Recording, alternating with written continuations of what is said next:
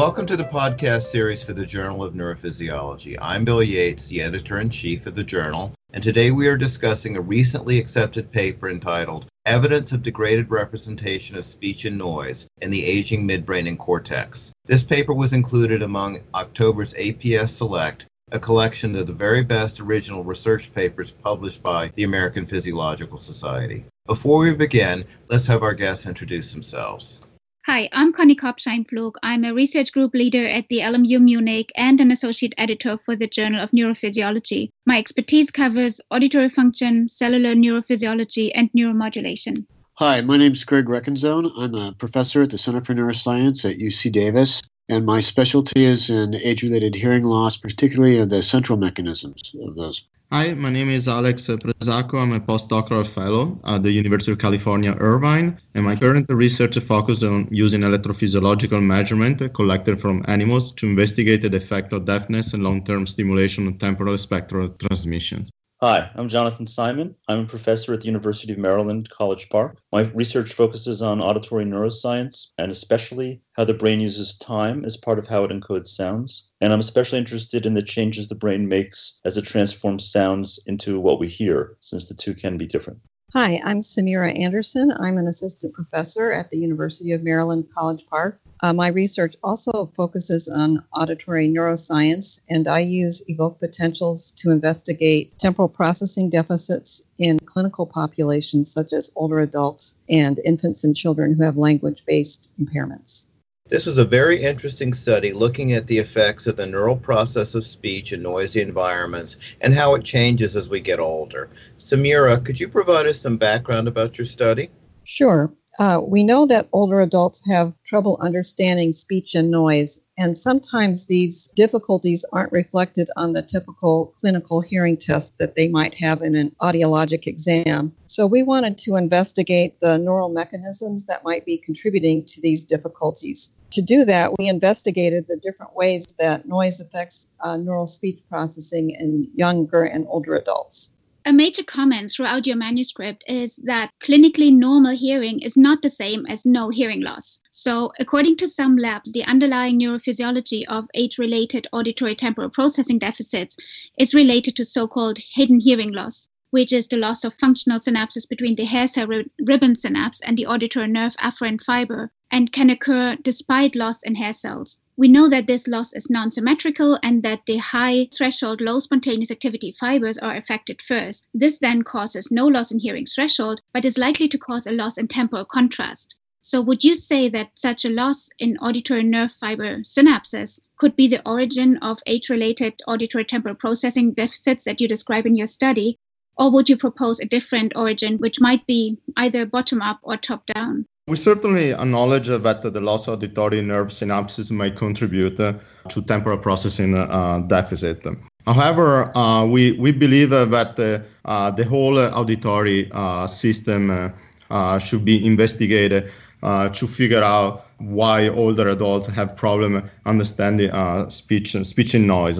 Specifically, we refer to studies where it's been shown that there is a temporal processing deficit in inferior colliculus in an older normal hearing mice. In addition to that, we also have some proof that at the cortical level there are some temporal processing deficit. In fact, in our companion paper, we also prove how different type of noise affect the processing of the speech. And of note, I would like also to cite a recent paper published by Chambers and colleagues where they show that the existence of a central compensatory gain mechanism, which is strong enough to restore the representation sounds at the cortical level, even in the cases of where the auditory brainstem responses is absent. So this is to tell that we believe that these problems are due to an interaction between a bottom-up and top-down factor, which all of them basically contribute to poor representation of speech, particularly in noise condition. Just to echo what Alex said, we definitely agree that this synaptopathy might be a contributing factor. And there have been a couple of recent studies that have used evoked potentials as an indirect measure of synaptopathy in young adults, and have found that this might be a cause for some of the variation in their temporal processing abilities. And these younger adults had varying histories of noise exposure. So a lot of the synaptopathy studies have looked at it as a consequence of noise. So we think that it's reasonable that we might see the same thing in older adults if a similar study was conducted. And I think it's important in future studies to include some type of indirect measure of synaptopathy. I don't think we really know what is the best one for clinical use, but it's definitely something that should be considered in the future so that we can try to sort out, what areas are contributing to the deficits. Following up on that, we know that aging, hearing loss, speech processing deficits, and cognitive decline all trend together, as you noted in your paper. And so what I'm curious to know is what you think is the underlying mechanism of that. Do you think that aging itself independently affects all these different things? Or is one of these deficits dependent on the other? Or do they all interact in some kind of bizarre way to give rise to these speech processing deficits? It's very difficult to disentangle the effects of aging and hearing loss. Some believe that there's a cascading series of events that are precipitated by a reduce in sensory input that might ultimately result in changes in central processing and an increased engagement in cognitive resources. So it's possible that this could all be related to decreased sensory input that has these downstream consequences. But on the other hand, there could be independent effects of aging. It's really hard to know for sure. We know that older adults rely on cognitive cues to a greater extent than younger adults when listening in noise. And because there's this problem with allocation of resources, having a hearing loss might lead to poor performance on cognitive testing because their resources are being allocated to just encoding the signal. So it's really difficult to tell what is the driving factor. If it is aging, if it's a loss of sensory input, I have a feeling it's an interaction of those. And one thing to note is that cognitive decline occurs, relatively early. It's not like something that occurs as we know it starts to occur fairly early in life. And at a time when we're not necessarily experiencing any sensory declines. So I think that some of these effects are orthogonal.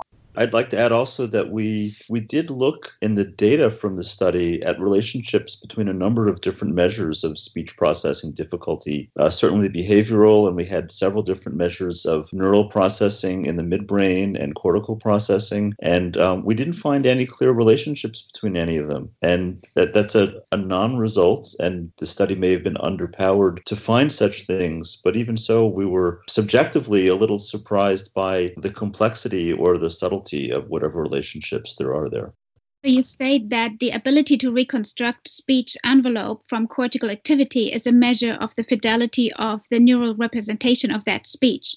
You further show in your paper that reconstruction accuracy was generally higher in the presence of meaningless noise compared to meaningful noise. So I guess this is a good thing, which means less distraction gives you a higher reconstruction accuracy. However, your results also show that despite the drop in reconstruction accuracy between quiet and noise, the older adults usually have higher correlation values than the younger adults.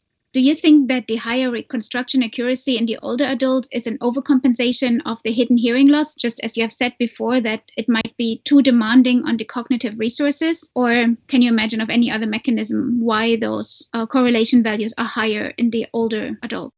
So this is one of the results that was really surprising to us, but at the end of the day, it could be related to a previous study that has shown imbalance between inhibitory and excitatory system, which is probably generated by aging.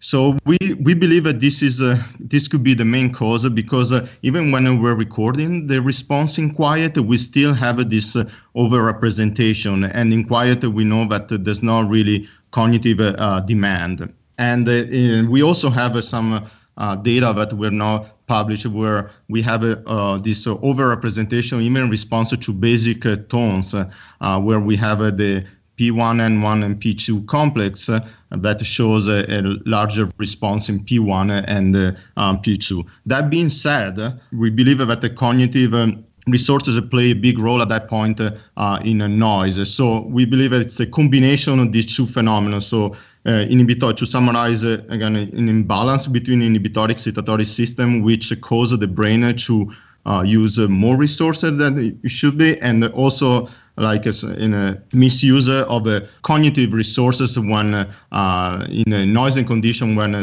the subject try to tease apart the two speech streams which overlap. And in addition to that, we like also to point out that it's also possible that aging cause like a weaker connection between a different brain area, which cause let's say an inefficient use of resources.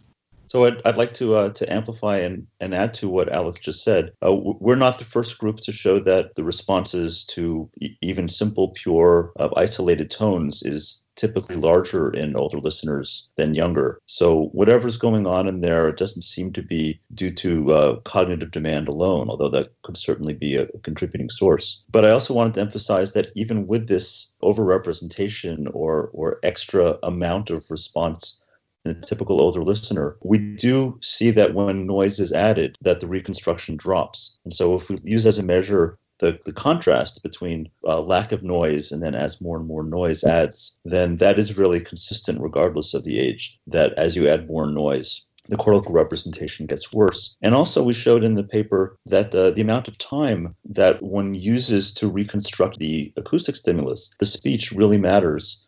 And younger listeners, for a very narrow time window, the original speech can be reconstructed quite well. But for older listeners, narrowing the amount of time we have access to makes the speech reconstruction worse and worse. And that ties into this idea that cognitive issues can be important when the speech is in noise. That when the speech is not in noise, there's time available and not competing resources. Whereas for shorter amounts of time, if there's more information coming in, then the cognitive allocation of resources can become more of a constraint and could really contribute to the lack of speech understanding and noise for older listeners. Okay, so given everything that you've said so far about the complexity of these age-related hearing deficits, both at the cochlear level and throughout the midbrain and cortex, and the hypothesis, and you have good evidence as well as other laboratories, that part of that is due at least to an imbalance of the excitatory and inhibitory networks in the brain. Do you think that there's some sort of pharmacological interventions that would be helpful? For example, GABA agonists to decrease the inhibition, or use perhaps stimulants to change the attention level that's possible with these individuals? And do you see that as a future of a treatment for age-related hearing deficits? I do believe that pharmacological intervention has some potential promise, and there's some preliminary evidence in animal models that certain types of intervention, especially GABA agonists, as you mentioned, can increase temporal processing as measured by gap detection. We also think that another important avenue of investigation is the use of auditory training strategies that target the temporal processing deficits that we're finding in our studies. And we hope that that's one of the eventual outcomes, is to develop some type of training program that would lead to a decrease in some of the maladaptive things like the overrepresentation of the envelope in the cortex. So I would agree that there are potentials for pharmacological interventions, and if possible, those could really be global. The excitation inhibition imbalance may be much more than just a specific auditory processing issue, and if something could remedy that more globally in the brain, that would be wonderful. As a companion to that, though, and to reemphasize what Samira just said, there may be other issues, and Alex had mentioned the weaker network connectivity as a potential explanation for this overrepresentation, which would cause more auditory areas to have to process the speech signal independently instead of being able to use each other. To the extent that this is a cognitive problem, then auditory-based cognitive training might also be able to give some relief in that area. The brain is very plastic, especially cortex. We don't know the limits. We don't know yet how long it would stick if it works, but I think it's a very fruitful area to try. I'd like to thank our guests for participating in today's discussion of the article, Evidence of Degraded Representation of Speech and Noise in the Aging Midbrain and Cortex, part of the podcast series for the Journal of Neurophysiology.